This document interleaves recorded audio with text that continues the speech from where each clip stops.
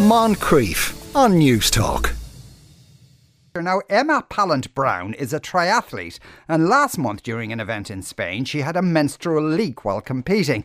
Pictures of her were circulated online, with some describing the picture as unflattering, but Emma doesn't believe that. She posted it on her Instagram account. Afternoon, Emma. Hello, how are you? Great. At the time you were competing, were you aware of the leak, or I assume you're kind of concentrating on what you're doing, and maybe it was afterwards, oh yeah, that happened? Yeah, I kind of, so the morning of the race, I was like, oh no, because it was a really big race, and I knew straight away when I woke up that I was really heavy that day. So yeah, I kind of knew that there was always that risk that it might come through. And on the run, there were so many aid stations that I was throwing water down there all the time to just, make sure that nothing was kind of visible. And it was only when I got 20 photos back after the race, and I could see on 2 of them, I was like, oh, okay, I can see something there. But to be honest, I didn't really pick it up on that photo that they put up to begin with. The thing is, though, even at that, it's hard enough being a triathlete and you have to concentrate on an awful lot of things, but then you have to worry about whether it's visible or not. I imagine applies just that extra little bit of pressure on you that you really don't need. And, we shouldn't even really be talking about it, if you know what I mean. Yeah, and I think that's the thing of just being so kind of when the photographers sent out the pictures, I actually liked that they did still send them to me, because I felt like, oh, okay, no, it's not an embarrassing thing. We can totally normalize this. And like you say, it's the last thing you want to be worrying about. And I think it's something that, I've done I've raced on my period before, and I've just kind of automatically thrown water kind of down my costume. But if it's something we don't have to worry about at all, then that would definitely be a positive thing, I think, for everyone. Yeah. And did you get much reaction afterwards to that particular photograph? I mean, as in negative reaction to it? I've had quite a few messages from guys to begin with that were kind of saying, I totally understand the comment. I really think that most women that I know really wouldn't want that plastered all over social media.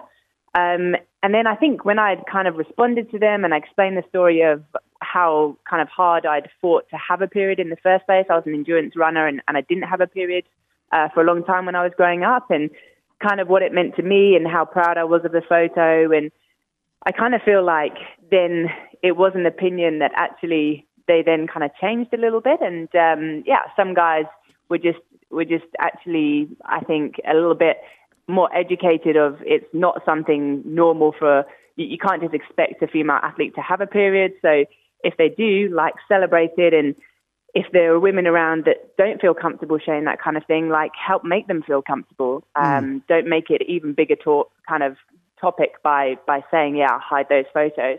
Yeah, and being an endurance runner did have an effect on your periods previously, did it? Yeah. So when I was growing up, I did have a period to begin with, and then I lost it for I'd say 3 to 4 years. I was very fortunate to be on UK Athletics funding, and my male coach, male doctor, but they both insisted that it's something that we had to get back. And lots of tests, lots of experimenting with things, and it came down a lot to kind of what you're eating as well. Right. Okay. And was it all the training that made it go away, or do you know what causes it to go away? Yeah, I think it was just, I was such I was so tight on my diet. I really thought as I was growing up, I wanted to be the best. I thought I have to be super strict on what I'm eating. I was very light. I'm 4 kilograms heavier now. And I kind of, I was running light. And I was also training very hard in a lot of kind of miles. And to be honest, I think when I had a really bad injury, when I had knee surgery, that's kind of what helped kickstart it back. I guess I had a lot more kind of energy available to, get my period back. Does this, I mean, are you is it a thing where if you're a female athlete and I'm going to get, and I'll have my period next week, and you have a big event on, do you, is it in terms of your performance, do you think, oh, I might feel a bit under the weather at that point, or does that factor into it at all?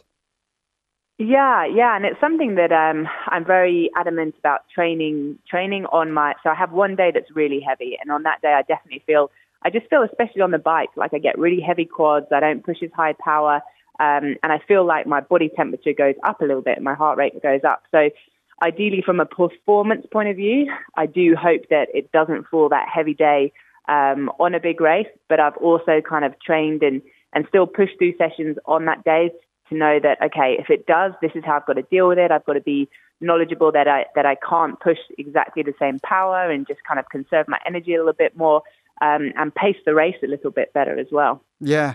Is there if you're having a heavy day and you're running or cycling or whatever, is there advice as to are pads better? Is a cup better or tampons better? Or are they much of a muchness?